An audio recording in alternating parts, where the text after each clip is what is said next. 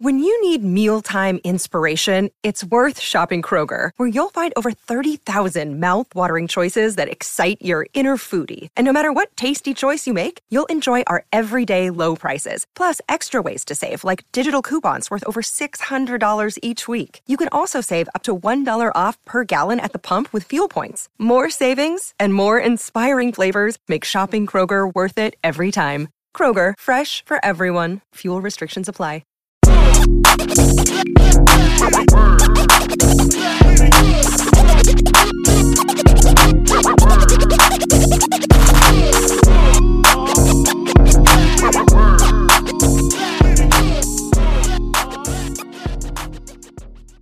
All right. Welcome to this week's Temple of Hoop podcast episode. Merry Christmas. Happy Kwanzaa. Happy Hanukkah. Whatever you celebrate, love and salutations to you. I'm here as always with my co-host Kings with his fresh cut. Kings, what is going on? Man, just praying for this quick end to the NFL season, man. I need this to be over immediately. Hey, I tried to show you, but you was like, bro, you a week after me. Yeah. Jordan also here. Jordan Latch, what's going on, my boy? I'm chilling, man. Glad to be here. Merry Christmas, happy holidays, happy New Year, all that good stuff. Let's go. For sure. We do have a slate to get into, but we would be remiss not to mention what we just saw from Luka the Don. 60 points, 21 rebounds, 10 assists, the first 60-point, 20-rebound triple-double in NBA history. Whenever somebody makes history, we got to bring it up. Just quick reactions to that. Crazy game.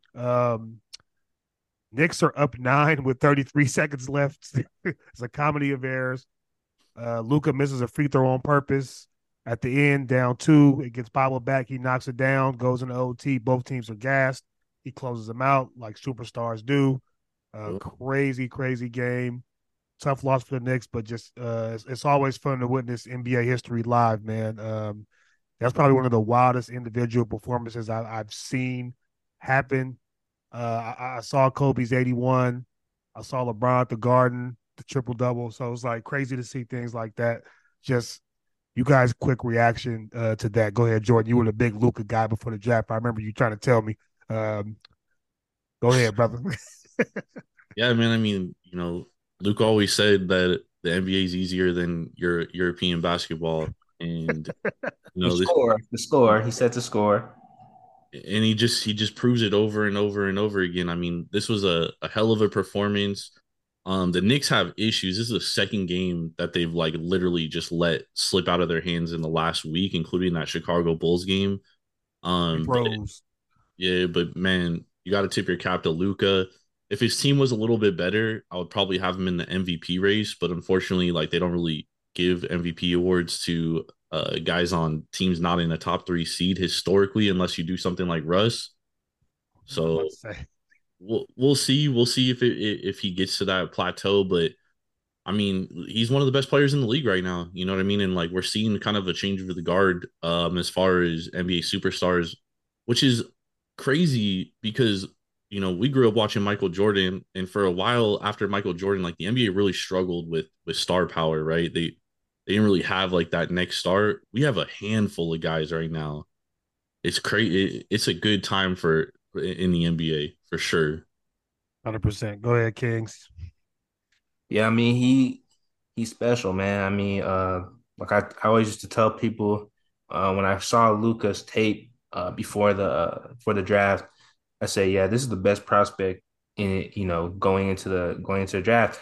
But my thing was, it was funny because I always thought he was older than what he actually was because he was just so skilled. I was like, man, this guy's so polished. He probably been playing the Euros for like 2 years, probably like 21. When I realized he was 19, he had all those confidence. I was like, man, this could be a guy. This could be a guy. And Lord and behold, he came in from the beginning. You always know somebody's up next because they show it from the beginning. Like it's no question from the day they step foot in the league, they show it automatically. If they one of those ones. So man, I mean, he just continues to add to the legacy right now. You got that Western Conference Finals run. He's just playing with house money, honestly, in terms of right now. He's young. Everybody knows his team is trash, but he's just balling. You know what I mean? It's just what can I do to let everybody know who Luka Doncic is in NBA history, and that's just how he's playing right now. He had a great performance. I've not, being the guy he is, being on the trajectory he is, you obviously have some Laker fans come out and say that, oh, I can't wait for Luka Doncic to be in the Lakers jersey. I mean, if your team can't build around Anthony Davis and LeBron James, they can't build around Luka Doncic. So I don't think you guys should be advocating for that because your front office doesn't know what it's doing. First and foremost, and but back to the point, Luka Doncic, man, he's one of those ones, and that can just get him 1 star. That's honestly what they just need. They just need 1 star with him, fill the roster out. They're gonna go to a finals, bro. If they just give him one co-star that stays healthy, and they give them 3-and-D defenders, just defensive bigs, they're going to the finals. Giannis is coming soon. He To already Dallas? came. He ain't no coming soon. He already here. What you No, I'm mean? saying no. I'm saying Giannis is gonna Oh, He be. meant to Dallas. I heard. See, I heard Giannis. I heard him. Some people talk about Embiid. I think they're gonna get one of those international guys to come over. I think they're gonna get one of those international guys to come through. Because honestly, I think Milwaukee's cooked, dude, and it's very. Yeah, we're gonna get into that because I said it before the season. I was like, I think Giannis, we'll get into this later. I think Giannis is the best player in the NBA. The rest of that roster, bro, Yeah, is just yeah, we'll definitely get to that later. Staying out east. Actually, last week we were going to talk about the Knicks because they had won 10 in a row. We're like, whoa, what out of nowhere? They did lose all 4 this week, but definitely still trending upward. It's funny, even with that 4-game losing streak, the last 10 games, they have the best net rating in basketball. Overall, it's 10th right now. Randall, Barrett, and Brunson are playing very well. I do think Randall and Barrett are really benefiting from Brunson initiating the offense. I think the big thing was though you were dependent on those two too much last year to be creators for you. They brought fans back in the stands, and we saw that Julius Randle is not a 42% 3-point shooter on 5 attempts a game. Kind of absurd what he did in the empty fan year, but he's still decent from out there. He is having a solid year, not quite the second team All NBA year he had a couple years ago, but still All Star level. Just I know before we recorded, Jordan, you called them pretenders, but just what are your thoughts on the Knicks? Just kind of right now, what data have you seen, or just what have you seen from them in general? I mean, when they were going on their streak, I mean, look who they were beating. They beat Atlanta, who's I mean, they're just a mess right now. The Hornets without LaMelo, Sacramento, who's kind of like been declining in the last few weeks, and then they beat the Bulls 2 times, and the Bulls they're a joke. The Pacers, they're up and down all year, and then they beat the Warriors at home, and the Warriors are like the worst team on the road. And then they face some good teams. Toronto, they face Chicago again, and like I said earlier, the Chicago game. I mean, like they really blew that game. That was an awful loss if you really think about it. And on Christmas, they had a nice lead in the Sixers game, and they couldn't close out the Sixers. The Sixers, destroyed them in the second half. The Yeah, one man. Me and my family went to the front room to open gifts. I came back and they were down 17. I was like, all right. crazy. The one thing I noticed though, and Nick Nurse kind of, I think he unlocked something, and the rest of the league kind of sees it, is when you put length on Jalen Brunson, he really struggles. Since that game, he's averaging 14 points, 3 rebounds, 10 assists, but he's shooting 37 from the field goal, 27 from three, and 42% from the free throw line, dude. Yeah, the Warriors did that actually in the playoffs last year in that series. Like he wasn't really effective at all between Wiggins and then GP2 was Yeah. a little bigger, but he's just as quick and strong, great defense. So yeah, I agree with the length thing. We were talking about this before, man. I think the Knicks are one of those teams that's kind of stuck in the middle. They're never going to be bad enough to get the player they actually need to ascend as long as Tibbs is there. And it's kind of a credit to Tibbs. Tibbs is going to squeeze every ounce of juice out of every roster he ever gets. So that's Yep. the other thing. So, maybe that might be James Dolan's goal, man. Just be competitive, maybe keep the garden sold out instead of go to a real legit rebuild. But we'll see what happens, man. Yeah, Kings, what you got about these Knicks, man? They're tough. I mean, like you said, Tibbs is always going to get the most out of a team. You can't, like we talked about, it's hard to tank with a Tibbs team. Um, like he's always going to maximize the roster. That's why he's not playing guys like Cam Reddish, because he feels like if he feels like somebody's not contributing to the way his team wants to play and to the way his team can win, he's not going to play him regardless of whether they should be developed or not. So that's just how he is as a coach. He's always going to maximize the roster. Like the Knicks it's unfortunate because they had that opportunity to draft that guy and they drafted you know who you know what I mean. He's not a bad player by any means, but he's not the player they need to go to the next level. And when you got the number 2 pick, that's what you need to get to the next level. You need to hit like the Memphis Grizzlies hit. They got John Morant. Now look at them. They're contenders for to go to the finals. Potentially can be perennial contenders for years to come. So you have to hit on those picks when you get them. And if if you don't hit and you're a team that's middle of the pack because you can build out a good roster, a decent roster, then it's just hard, man. And that's what the Bulls are thinking about right now. It's like, do we keep doing this or do we just mail it in and try to go fishing in the lottery and to see if we can turn everything around? I mean, last time they did, they got Derrick Rose. So yeah, They don't have the first round pick this year though either. oh yeah, it's all in Orlando. That's the other thing. When you make those big trades and miss, it's rough. Also, I'll say as far as the Bulls go, you could call it an iffy decision given the injury history. I don't know if anybody knew Lonzo Ball's medicals. But that team is built for him to kind of be the engine. He's a connector between all those guys who were score first. You know, when he played, they were a damn good towards top of the conference team when he played. So it's just you don't have that connector there. It's when every single one of your guys is looking to score and not create. That I think that makes it bumpy, and I think that's the Bulls' problem to me. I don't disagree with that, but at the same time, like even with Lonzo, they were bad against good teams last year. You know what I mean? So I think eventually, like they were going to get exposed because DeMar DeRozan and Zach LaVine, as good as scorers as they are, they're terrible on the other side of the floor. Yeah, completely. And that's what killed them against the Bucks. Last year in the playoffs was, I mean, they couldn't even guard Grayson Allen. I remember that. And when Grayson Allen faces the Celtics, he's non-existing. He's played off the floor. You know what I mean? So it's like can't even play. That's an issue for the Bulls. They just have, and then you have Vucevic in the middle. I mean, that guy, he can't guard. He can't defend the rim. I mean, it's funny right now. They'd be better with Wendell Carter. Yeah, they really would. And that's who they traded for. That was such a bad trade, and like they did that. They made all these moves under pressure to like be good again. You know what I mean? Because Chicago, right? LaVine, right? Because LaVine's impending free agency, and now he wants out. Yeah, that man. Whoo! NBA can go from sugar to you know what in a day. Hey, it's Kaylee Cuoco for Priceline. Ready to go to your happy place for a happy price? Well, why didn't you say so? Just download the Priceline app right now and save up to 60% on hotels. So whether it's Cousin Kevin's Kazoo Concert in Kansas City, go Kevin, or Becky's Bachelorette Bash in Bermuda, you never have to miss a trip ever again. So download the Priceline app today. Your savings are waiting. Go to your happy place for a happy price.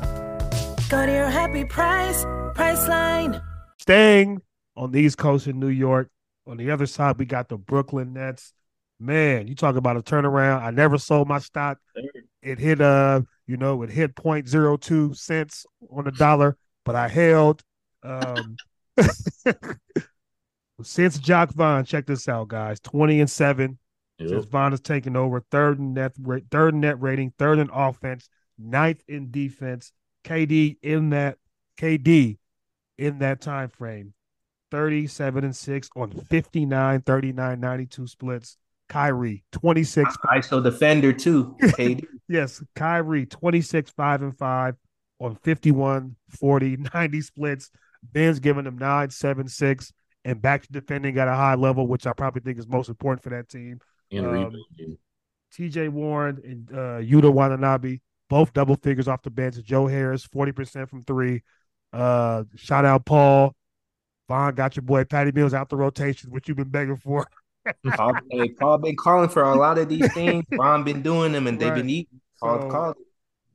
the biggest surprise for me, I knew Claxton had defensive tools. I didn't know he was this good defensively.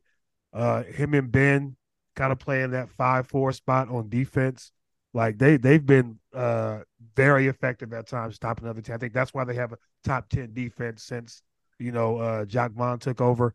Also, I think me and King said this when you want a championship or bust situation. This before Jordan joined us, having a coach with some experience means the world. Yeah. I thought the original problem with the whole Steve Nash thing is he had never even sat on a bench before. Mm-hmm.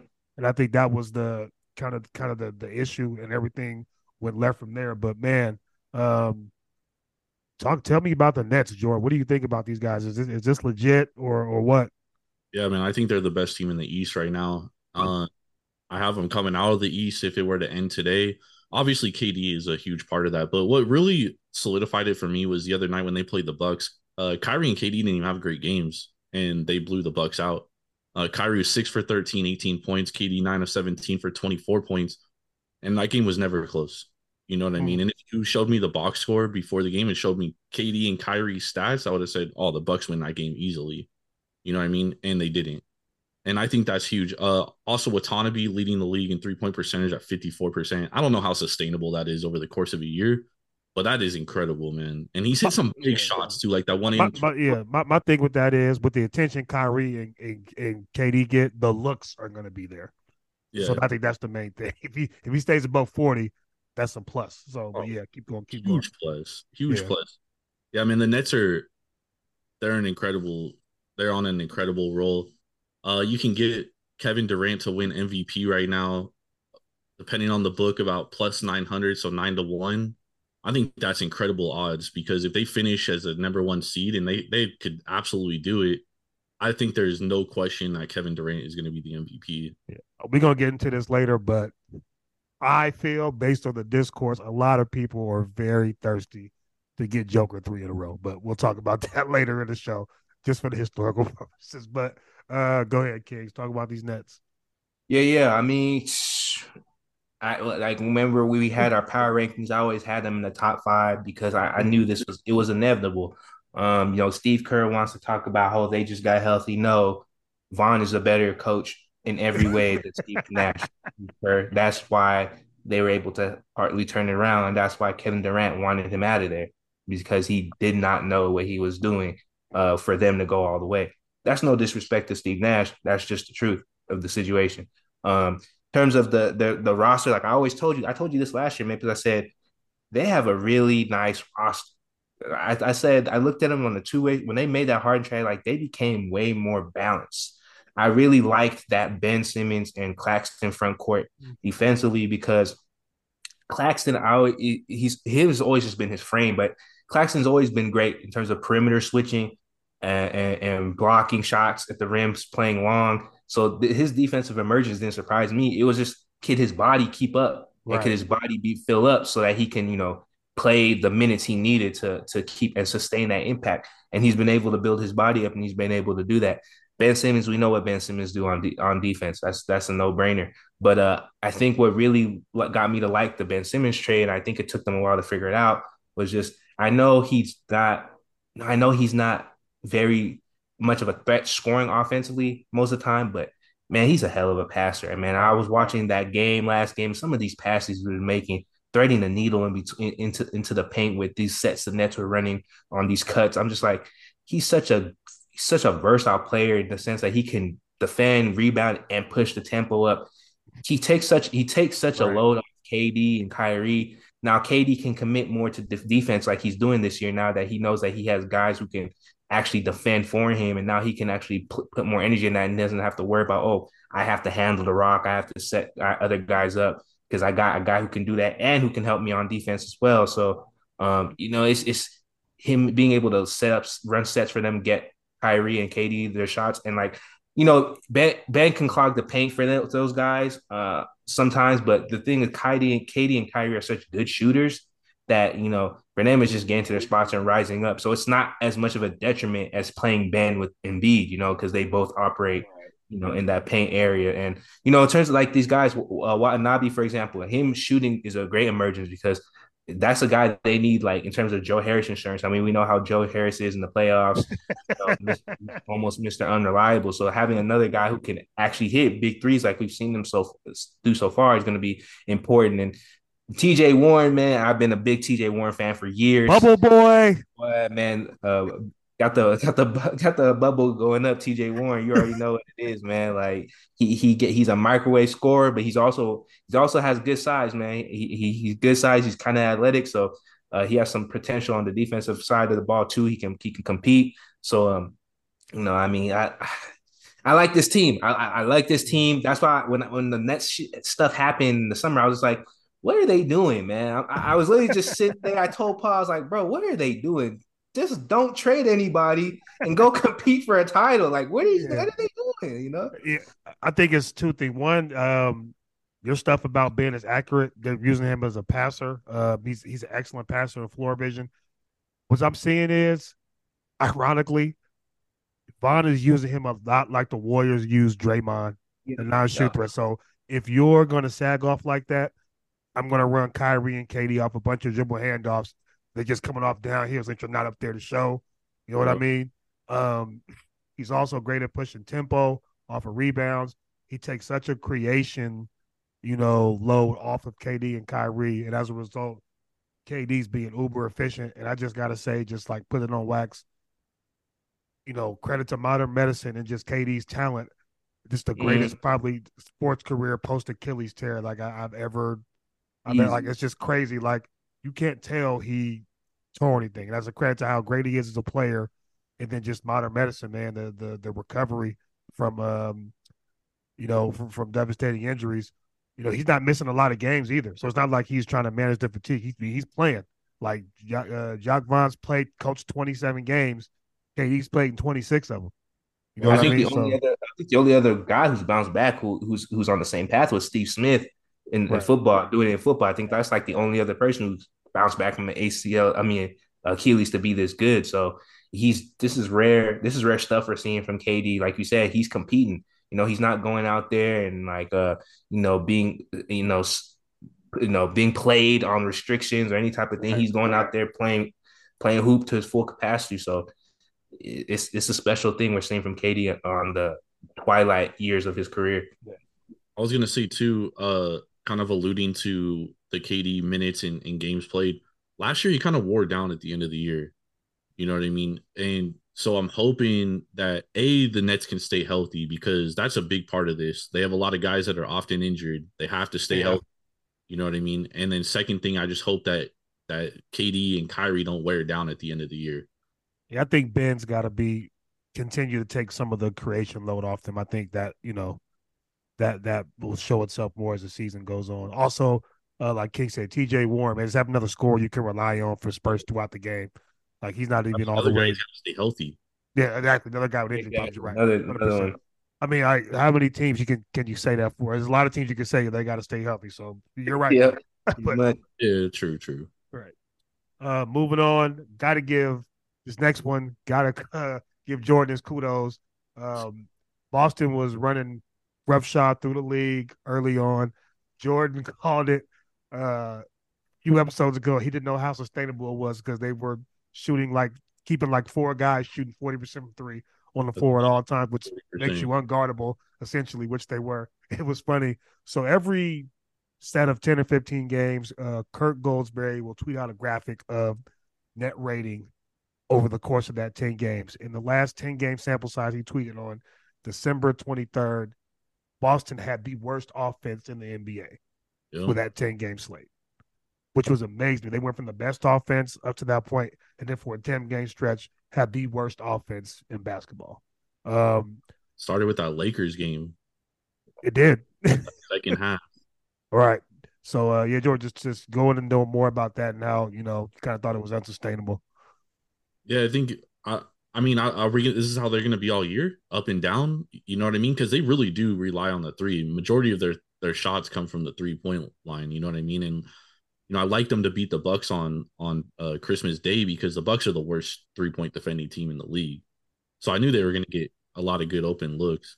Uh, I I just don't know how. That's why I like the Nets over the Celtics because I know that Kyrie and KD can score in a multitude of ways. So can Tatum. You know what I mean? But the problem with the Celtics is they just rely so much on the three ball, and they're not as good defensively as they were last year. Last year, they were the number one defensive team pretty much from December to the end of the year, and it wasn't even close. They were like historically good defensively.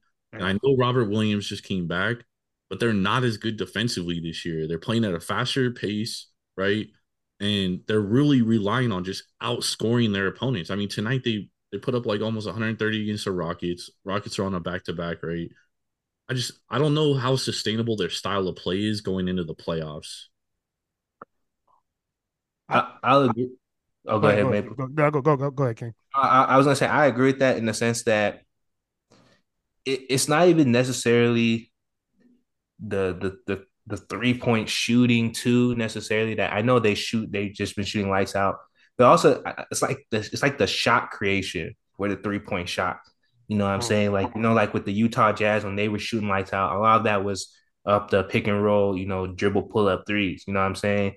Like that was a lot of their shots. And with that type of style, right? If you're perimeter oriented 5-out, you're doing a lot of pull ups like Jason Tatum pull ups, Jaylen Brown pull ups. You know what I mean? You're relying on that. You're relying on drawing guys out to create from guys fearing you hitting your shots to create angles for you to drive and kick out. But you don't have that rim pressure threat for real in terms of that guy who, regardless of what the defense is, he's getting to the paint every single time. And you have to send help. And there's always going to be a quality 3-point look. They don't have that type of play. You know what I mean? Like the Nets, the reason why the Nets shooting would struggle in terms of when they got to the playoffs too was in part kind of because of that, right? With Kyrie and KD, it was a lot of dribble pull-ups, whatnot, and it would rely on them getting hot. But if you send certain coverages and make them play make, now all of a sudden it's a scramble to get a good look, right? So now then it becomes ISO ball. But when you add a guy like Ben Simmons who can run sets, who can get to rim pressure and can create easy open threes for guys like Watanabe or a stretch 5 to hit, that's a consistent offense. That's a consistent look that you're always going to be able to get a high quality look from. You already know how LeBron plays with that. You already know how the Harden style, the Luka style is. That is consistent 3-point list. And Giannis too with Milwaukee. Like even though Milwaukee was always shooting poorly, they would always still get quality looks because Giannis is going to the rim every single time, and you have to send help. So eventually somebody's going to hit, and they're going to stay in the game as long as they get stops because there's always going to be an opportunity to get a better look. When you don't have a threat like that and you're missing, it just keeps compounding because it's hard for you to generate better looks. Because when you're not hitting, when you're cold, you need open looks. Like you need better shot quality so you can get yourself going. And it's hard to do when you don't have that type of rim pressure that at least that's respected. Tatum is a good rim pressure. He can score off that's the game. But I'm talking about someone who's respected where teams are always gonna send multiple guys whenever you step like 2 feet, into the 3-point line, they're getting ready to send 2 bodies over. Like that type of rim pressure is that when teams don't have that and they're a 3-point team, I just hesitate, man, because I see it all the time. The minute they go cold, it just looks bad. It just looks bad. Yeah, that's essentially what's been happening the last 10 games. They're 5-5 the last 10, kind of came back to the pack. The defense is it was middle of the pack. It's up to 7th now. I think Robert Williams obviously has tremendous impact on that. But yeah, it's kind of weird, man, with that team when they choose to play that style. That's why I think Jaylen Brown's a big key. I think he's probably their best guy as far as just getting to the cup because he's being an athlete. So I think he'll be the key. Tatum's that guy. Obviously, I think Tatum's going to be the face of the NBA along with Luka going forward. But I think Jaylen Brown is so like people out there about breaking up the Jays. Like I don't think you can do that. They play so well. They had both had 30 tonight, 6 times this year that they both had 30. But yeah, I think Jaylen Brown's very important in that aspect, just off King's part because they just don't get a lot of rim pressure. Yeah. My issue with Jaylen Brown. And this is when somebody talked about, because I think Tatum had a comment where he said, when we're bad, people say we're bad. Now we're good. People say we're Scotty MJ. We're not as good. Somebody put a montage of Jaylen Brown dribbling and said, Scotty couldn't do this. But you know what Scotty was? Scotty was not arguably was not only the best defender of all time. Scotty was a hell of a playmaker. I'm talking about point forward, one of the OGs of the point forward. So I'm saying, and that's my issue with the Celtics. And I said this, and I thought Malcolm Brogdon can kind of help. But I sometimes I forget. Honestly, I think Malcolm Brogdon has that fake nice playmaking where stats look better than what it actually is on the court. But it's like Jaylen Brown can get rim pressure, but is he a guy who can create for others off the rim pressure? Like, is he going to know how to break down and be like, okay, I'm going to get here. I know I'm going to get help on this side. So that guy's automatically open. I got to throw that as soon as I see him coming. He's not that type of player. You know what I'm saying? And that's the type of players they need when they get into these bad shooting stints. It's like, okay, we're not shooting good, but you know what? I'm gonna create some space here. I'm gonna get this guy off him. I'm gonna take the rim. I know he's gonna help. I'm gonna dish it here. We got a wide open look. He hits it. Let's get some rhythm. They don't have that type of player. You know and that's funny because all this stuff showed itself against the Warriors. Like the Warriors were not going to let the Celtics just beat them by getting the gang of threes up. Like they had to really generate offense, and they couldn't do it. So that's a great point. Moving on to the Celtics' hated rival, our Lakers. Sitting at 14-20, AD is out indefinitely. They said he's seeking a second opinion on the foot after being out at least a month. They're going to check back in a couple of weeks to see if he can try to play. The pain is not as severe as anticipated, so he may be back sooner than later, pending, just testing and all that. But Athletic released a report talking about the Lakers being hesitant to trade because they do not want to make a win-now move that would have very little impact and be a detriment to the future. I laughed because I think this was the inevitable play. This was their plan all along. It was just kind of stall out, and then it's too late to make a trade now because it's too far to call up the standings, and AD's hurt. That's their excuse. They never really wanted to get off those picks anyway down the road. In my opinion, at least, they never wanted to get off those picks, and I think they just have an excuse now not to do it. And I've said this a few times, it's just very, whether you think LeBron, whatever level you think he had in putting together this roster or whatever, it's still sad to see an all-time great kind of have to deal with this while he's still effective, you know what I mean? Still on a top 7-8 player in the league, maybe. But watching the game on Christmas was so sad, bro. It's just, the third quarters are the Lakers' worst third quarter team in the NBA for the second year in a row. I think people blame the coach, but I think it is in the NBA, your lack of talent is going to show over the course of the game. So you can have a great coaching, great scheme, but over the course of a game of 48 minutes, a team is going to realize what you don't have. You know what I mean? So I think that's what's going on more so than the coaching. It's a new coach, but it's the same thing. Third quarters, disaster. You know what I mean? So that's kind of where I am with it. Darvin Ham's being a good soldier, taking a lot of the face of a lot of blame, which I said was going to happen because Laker fans are very, into picking low-hanging fruit. But, yeah, man, it's just sadness. The one thing I will say about Darvin Ham, at least on the Christmas game, is that, Russell Wilson, he's bad too, by the way.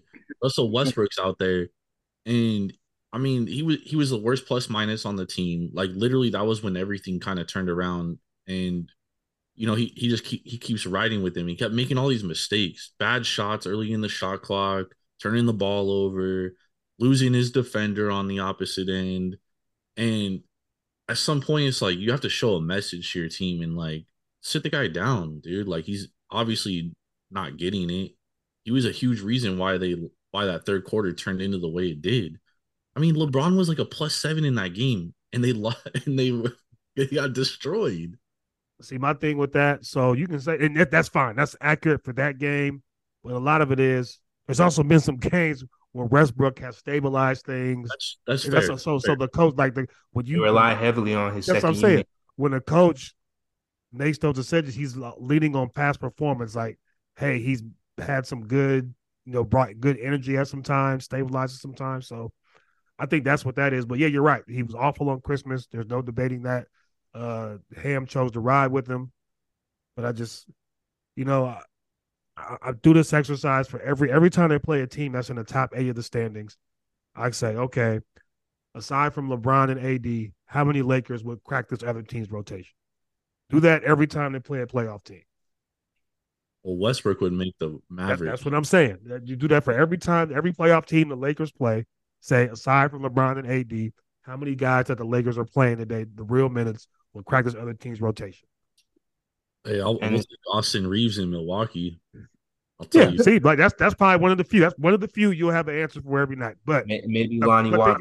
My thing is, they want Austin Reeves to start, and which he probably should be on this team. But how many good teams are saying, "Hey, we're starting in Austin Reeves"?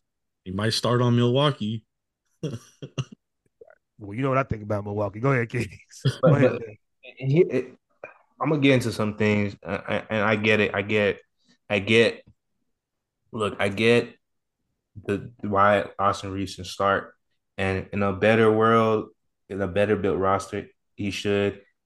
And I get Ham makes some questionable things that just doesn't make sense. But you know what? I think people need to just stop the BS. To be quite honest, here's why. You start Austin Reeves, your starting lineup is still not good. That's the problem.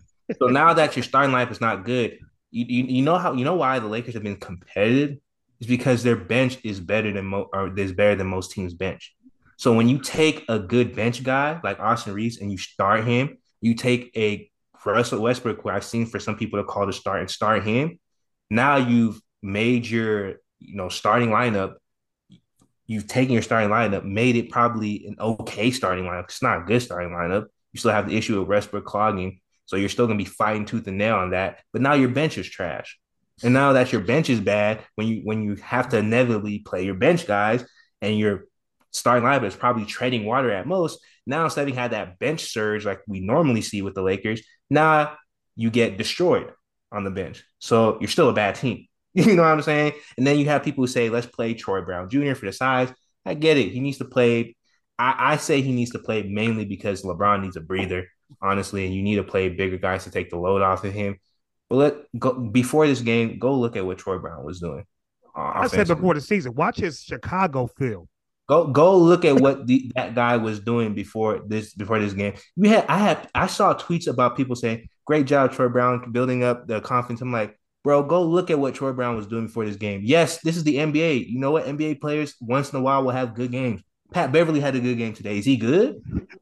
I seriously tweeted. I'm saying, look what happened. Pat Beverly having a good game. This is what NBA players do. They have good games once in a while. It doesn't mean they're good. You know what I'm saying? But it's like when people have a bias, when people have an agenda, right? They start hyping up any little positive thing and completely ignore the whole context of it. The reality is the roster is terrible. Like it's terrible. Stop like nitpicking 50,000. You can't even, if you are really trying to assess Ham as a coach, you can't honestly do it this year because there's no real odds or real like team for you to judge him with. So it's like if you're really trying to see if Ham is a good coach, this is not a good year to see. You're gonna nitpick things where even if you did the right thing in your mind, it's still gonna be pretty much the same result because the roster is garbage. So it's like until you have something that can give you a better result for real, that consistently that he's not doing, then you can't really assess. So I think the biggest thing, in the macro for the Lakers was they should have sold the 2 picks in Westbrook in the offseason. That way you give Cam, LeBron, AD a camp with a decent roster on paper. Let's say they made the Miles Turner deal, or the Charlotte deal. You know what I mean? The Gordon Hayward that was proposed. Give them a full camp. And I think most people, if it wasn't working out, most people, okay, you know what? They traded the picks. They gave it a shot from there. But I think this was, I'm not going to call it sabotage. But it's over. Yeah. So when you stall out to this point where you're 6 games under 500, approaching the halfway point of the season, 3 games out of a playing spot, 5 games from the 6th seed, it's like now people are like, do I trade these picks? And it's like Bro, you should have did this in the offseason, give the team a chance from jump instead of digging a hole. Yeah. You should have realized this, Maples. Kyrie Irving was available if they gave them to. If they would have gave the Nets 2 first-round picks, Kyrie Irving would have been on this team like 3 months ago. They did not want to do it. And I get the logic of, oh, well, we have leverage. We want to do that, all that. When they were doing that leverage nonsense, like that should have let people already know how serious they were about trying to improve the team. Because anybody with AD and LeBron James with a chance to get Kyrie Irving is going to be like, let's trade these picks and get Kyrie Irving, and let's get potential perennial contender for whatever AD's prime years are. But you know what? Their front office isn't looking at it like that.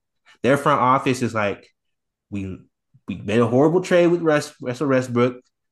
We don't want it. I don't want to give up my cost control. It's the reason why they want to give up the picks is because they're cost control. Yeah. Because it comes down to the fact that they are cheap. That is the problem. They are cheap. It's not because they think they can draft some star with those picks. That is not the reason.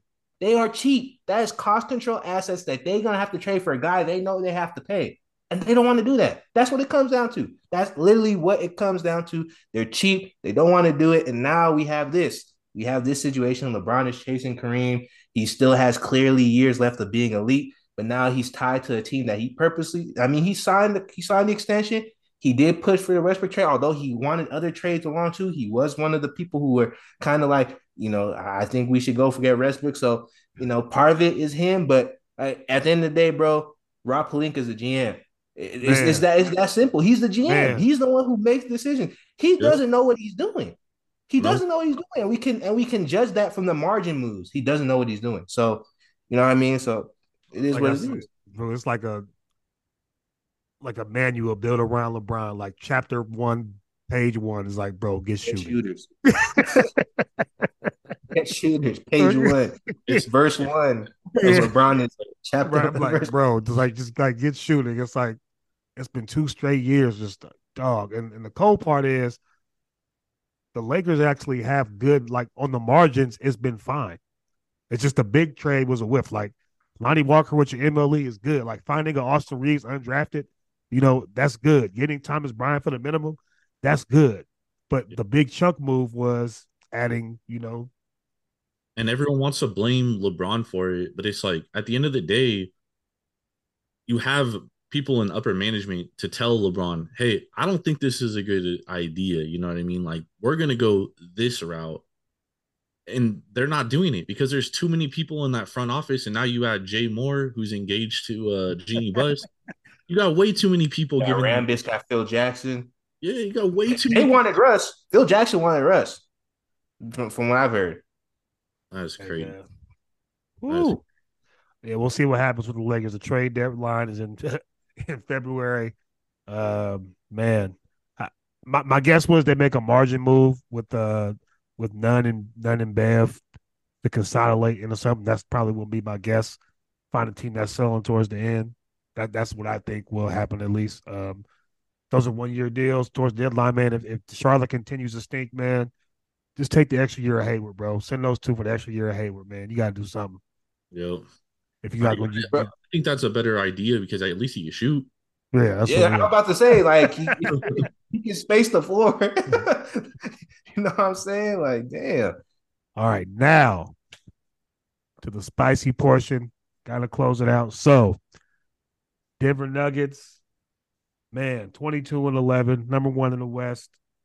Joker. No. Arguably playing better than he was last year. 25-11-9 on 62, 34, 79 splits. Denver's 9th in net rating, 3rd in offense, 24th in defense, which I think will be their undoing. Ultimately, they can't guard anybody. But, man, do y'all think he could win a 3rd straight MVP?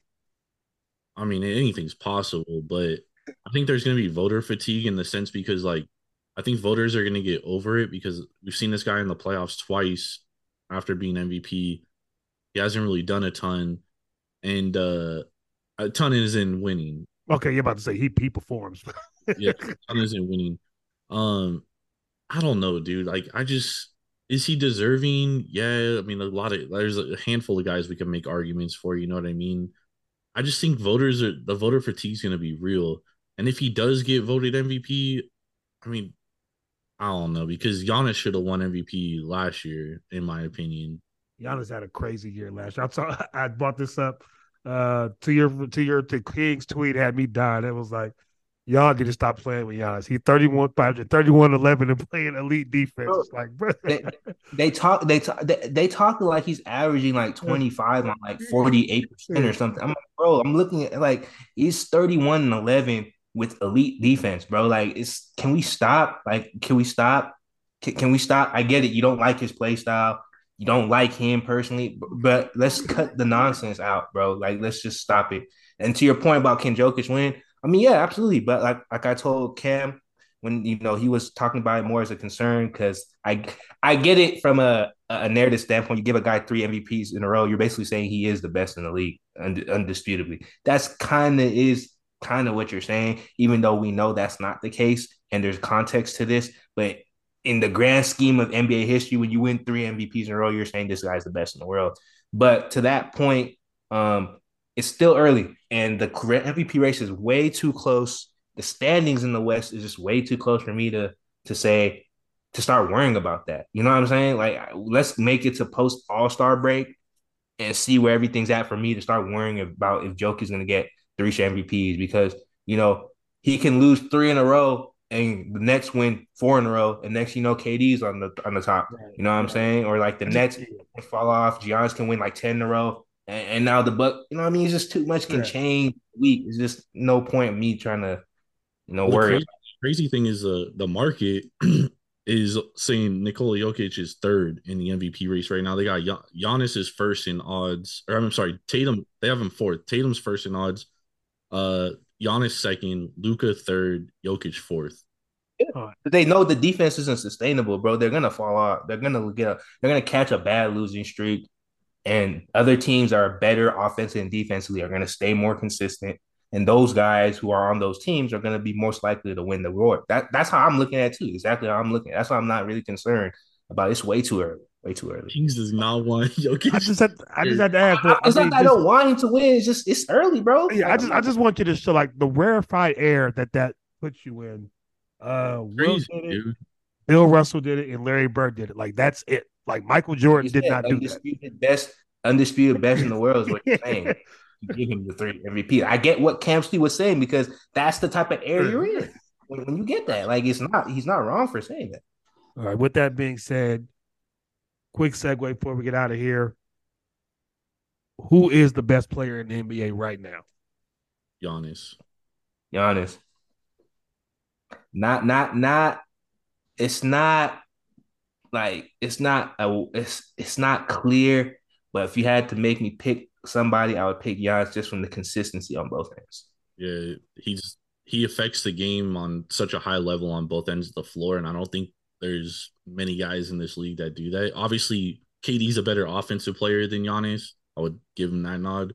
But the way Giannis just affects the defensive end, I think it elevates him over everybody else in the conversation. Well, that's not spicy, because I had a Giannis too. I just, for the same reason. I don't think a guy impacts the game on both ends like he does. I think Joker's probably a better offensive player. KD's a better offensive player. I think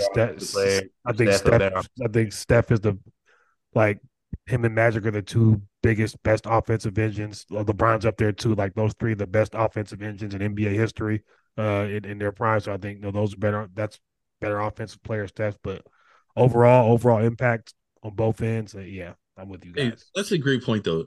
LeBron should have won like 6 MVPs in a row. If we're being LeBron and Jordan got voter fatigue. I mean, yeah. LeBron and Jordan got voter fatigue. I remember in the Bulls won 72 games, Jordan got it, and then they won 69 the next year, and Scottie missed a bunch of games, and they just gave it to Malone because he campaigned for it. Like, they won 72, they won 69 the next year, bro. Yeah. I mean, they gave it to Rose because it was a good story. The Bulls were the 1 seed. I mean, even though LeBron's metrics was better across the board, yeah. So it's like, the Bulls were the 1 seed. I think the one thing that is the criteria changes from generation to generation. Like every few years, I feel like the criteria changes. Not So a consistent. all right, so we have to start campaigning. There's no way Jokic can win 3 in a row. King said, well, I think you think about what it says. I think Kings is right. Like in the macro, like you look back, you say 3 in a row. Like he was clearly the best. Like it's him. Yeah, because we're gonna look back on the league in 20 years, and Jokic isn't gonna have an NBA championship. You're gonna say this guy won 3 NBA MVPs. What? In a row, not just 3 in total. Yeah. in a row, because it's fine to say he was a great offensive player, put up great stats, and won 2 MVPs. I mean, Nash has 2 MVPs, but when you win 3 in a row and you look back, you're just like, how did this happen? He not win? You know what I'm saying? Like, it's just it's something that, at least in terms of how we look at the game, it definitely affects it. But I mean, it's context to it. So if they were to finish the 1 seed and he got it again, it's understandable. I mean, you have to do it based off how you've been giving the award out, Also, I think this is the most talented the league's ever been too.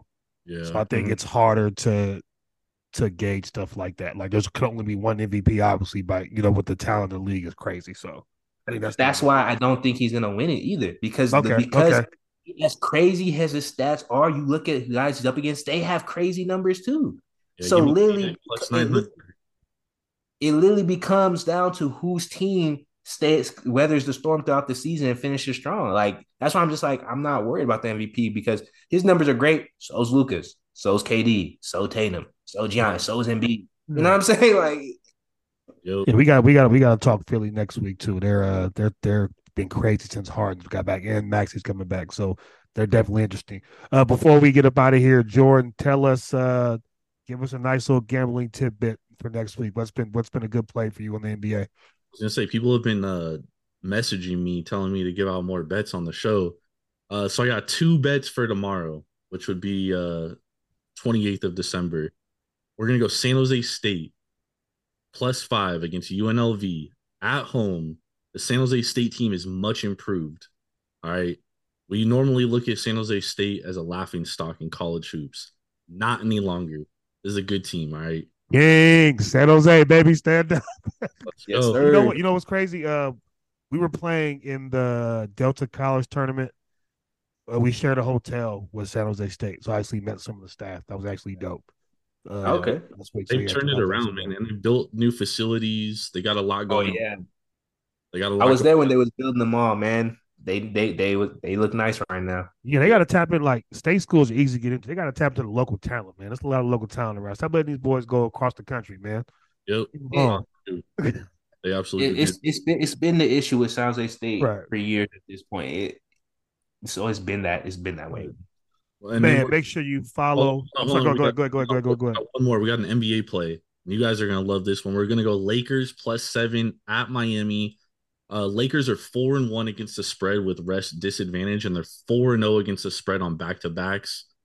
My numbers say this should be closer to a 3. I don't know if Jimmy Butler is going to play. I don't know if Bam Adebayo is going to play. So get this number now before it falls anymore. +7, Lakers, +7. And it's Brown against Miami. So Brown. Yeah, I remember Brown plays up in Miami. Make sure you guys follow Jordan Rules TSP on Twitter. Follow Top In with Tap Room Sports, the gambling and the football podcast he has. RIP Kingsborough on Twitter, the new